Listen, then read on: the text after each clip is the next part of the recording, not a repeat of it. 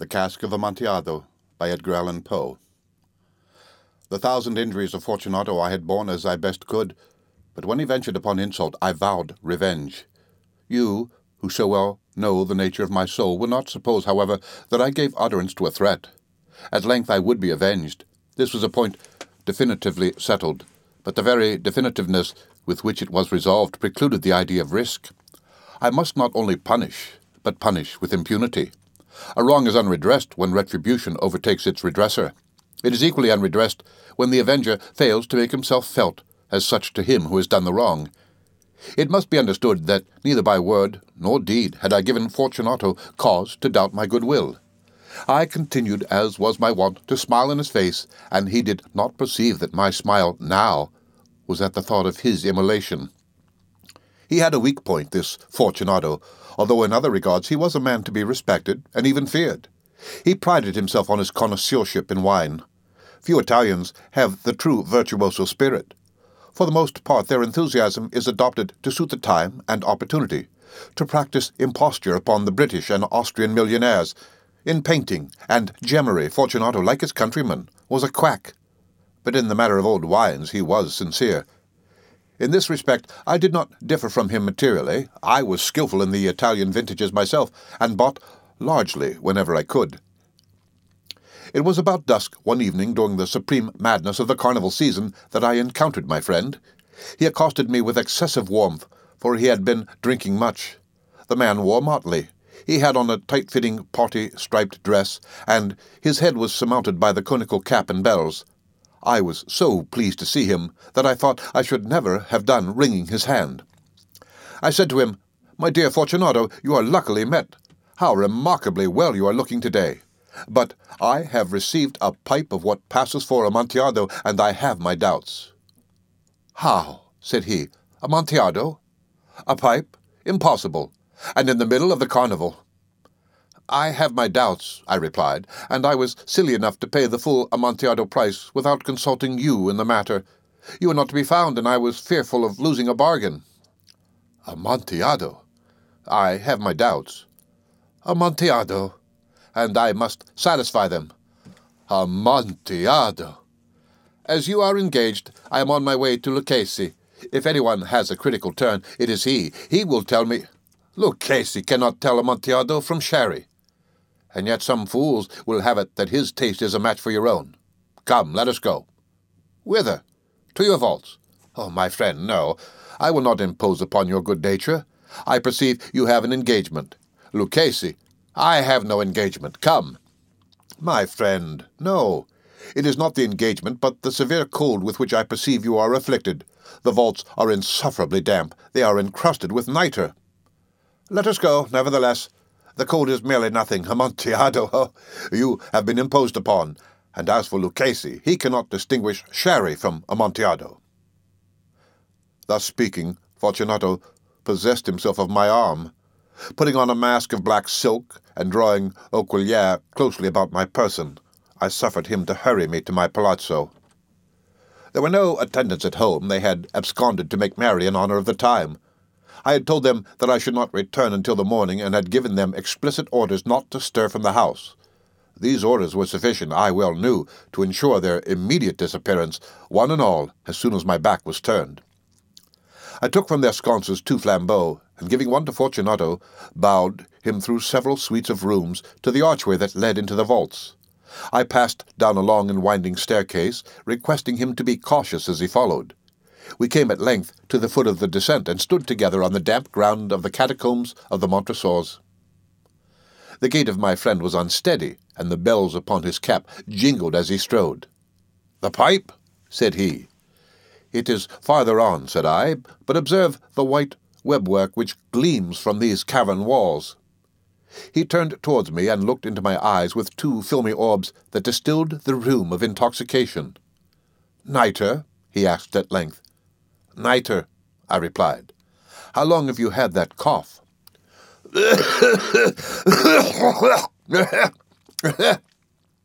My poor friend found it impossible to reply for many minutes. "It is nothing," he said at last. "Come," I said with decision. "We will go back. Your health is precious. You are rich, respected, admired, beloved. You are happy, as once I was. You are a man to be missed. For me it is no matter. We will go back. You will be ill, and I cannot be responsible. Besides, there is Lucchese." "Enough," he said. "The cough is a mere nothing. It will not kill me. I shall not die of a cough." "True, true," I replied. "And indeed I had no intention of alarming you unnecessarily, but you should use all proper caution. A draught of this Medoc will defend us from the damps." Here I knocked off the neck of a bottle which I drew from a long row of its fellows that lay upon the mould. "Drink," I said, presenting him the wine. He raised it to his lips with a leer. He paused, and nodded to me familiarly while his bells jingled. "I drink," he said, "to the buried that repose around us, and I to your long life." He again took my arm, and we proceeded. "These vaults," he said, "are extensive." "The Montresors," I replied, "were a great and numerous family." "I forget your arms." "A huge human foot, or, in a field azure, the foot crushes a serpent rampant whose fangs are embedded in the heel." "And the motto?" "Nemo me impune licessit." "Good," he said. The wine sparkled in his eyes, and the bells jingled. My own fancy grew warm with the Medoc. We had passed through walls of piled bones, with casks and puncheons intermingling, into the inmost recesses of the catacombs. I paused again, and this time I made bold to seize Fortunato by an arm above the elbow. "The nitre," I said. "See, it increases. It hangs like moss upon the vaults. We are below the river's bed. The drops of moisture trickle among the bones. Come, we will go back ere it is too late. Your cough." "It is nothing," he said. "Let us go on. But first, another draught of the Medoc."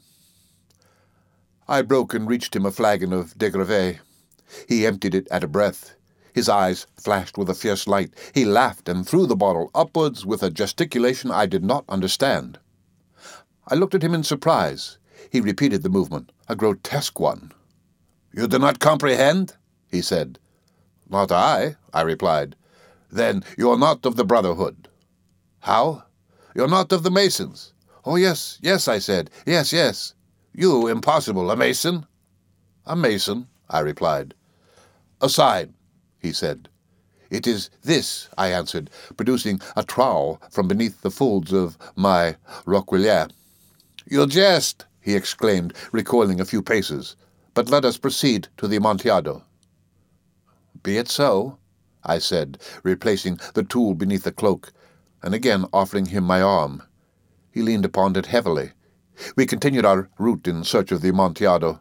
We passed through a range of low arches, descended, passed on, and, descending again, arrived at a deep crypt in which the foulness of the air caused our flambeaux rather to glow than flame.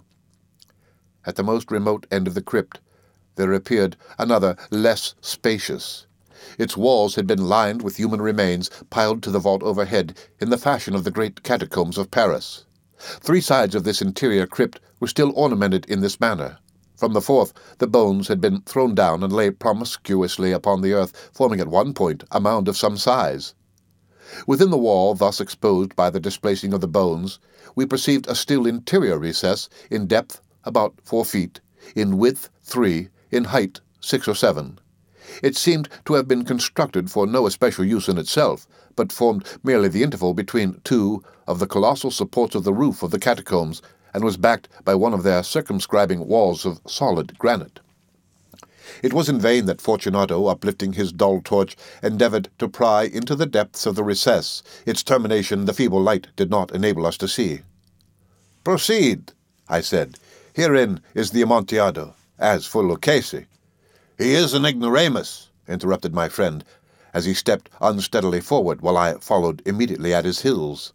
In an instant he had reached the extremity of the niche, and finding his progress arrested by the rock, stood stupidly bewildered. A moment more, and I had fettered him to the granite. In its surface were 2 iron staples, distant from each other about 2 feet horizontally. From one of these depended a short chain, from the other a padlock. Throwing the links about his waist, it was but the work of a few seconds to secure it. He was too much astounded to resist. Withdrawing the key, I stepped back from the recess. Pass your hand, I said, over the wall. You cannot help feeling the nitre. Indeed, it is very damp. Once more, let me implore you to return. No? Then I must positively leave you. But I must first render you all the little attention in my power. The Amontillado! Ejaculated my friend, not yet recovered from his astonishment. True, I replied, the Amontillado. As I said these words, I busied myself among the pile of bones of which I have before spoken. Throwing them aside, I soon uncovered a quantity of building stone and mortar. With these materials, and with the aid of my trowel, I began vigorously to wall up the entrance of the niche. I had scarcely laid the first tier of my masonry when I discovered that the intoxication of Fortunato had in a great measure worn off. The earliest indication I had of this was a low, moaning cry from the depth of the recess. It was not the cry of a drunken man. There was then a long and obstinate silence. I laid the second tier, and the third, and the fourth, and then I heard the furious vibrations of the chain. The noise lasted for several minutes, during which, that I might hearken to it with the more satisfaction, I ceased my labours and sat down upon the bones. When at last the clanking subsided, I resumed the trowel, and finished without interruption the fifth, the sixth, and the seventh tier.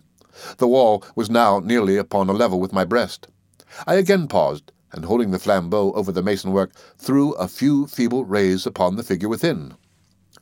A succession of loud and shrill screams bursting suddenly from the throat of the chained form seemed to thrust me violently back. For a brief moment I hesitated. I trembled. Unsheathing my rapier, I began to grope with it about the recess, but the thought of an instant reassured me. I placed my hand upon the solid fabric of the catacombs and felt satisfied.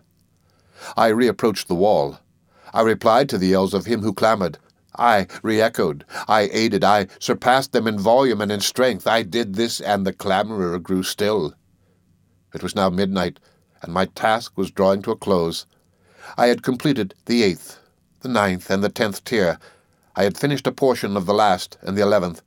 There remained but a single stone to be fitted and plastered in. I struggled with its weight. I placed it partially in its destined position. But now there came from out the niche a low laugh that erected the hairs upon my head. It was succeeded by a sad voice which I had difficulty in recognizing as that of the noble Fortunato. The voice said, "Oh, a very good joke indeed. An excellent jest. We will have many a rich laugh about it at the palazzo.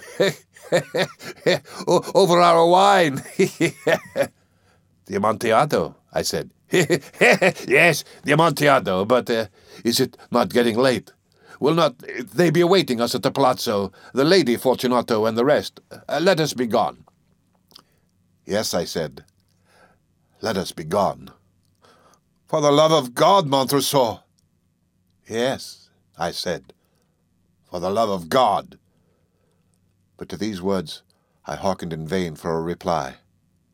I grew impatient. I called aloud, "Fortunato!" No answer. I called again, "Fortunato!" No answer still. I thrust a torch through the remaining aperture and let it fall within. There came forth in return only a jingling of the bells. My heart grew sick on account of the dampness of the catacombs. I hastened to make an end of my labor. I forced the last stone into its position. I plastered it up. Against the new masonry I re-erected the old rampart of bones. For the half of a century no mortal has disturbed them. In pace requiescat. The End of the Cask of Amontillado by Edgar Allan Poe. Read by Rick Kishner for Lit to Go on the web at fcit.usf.edu.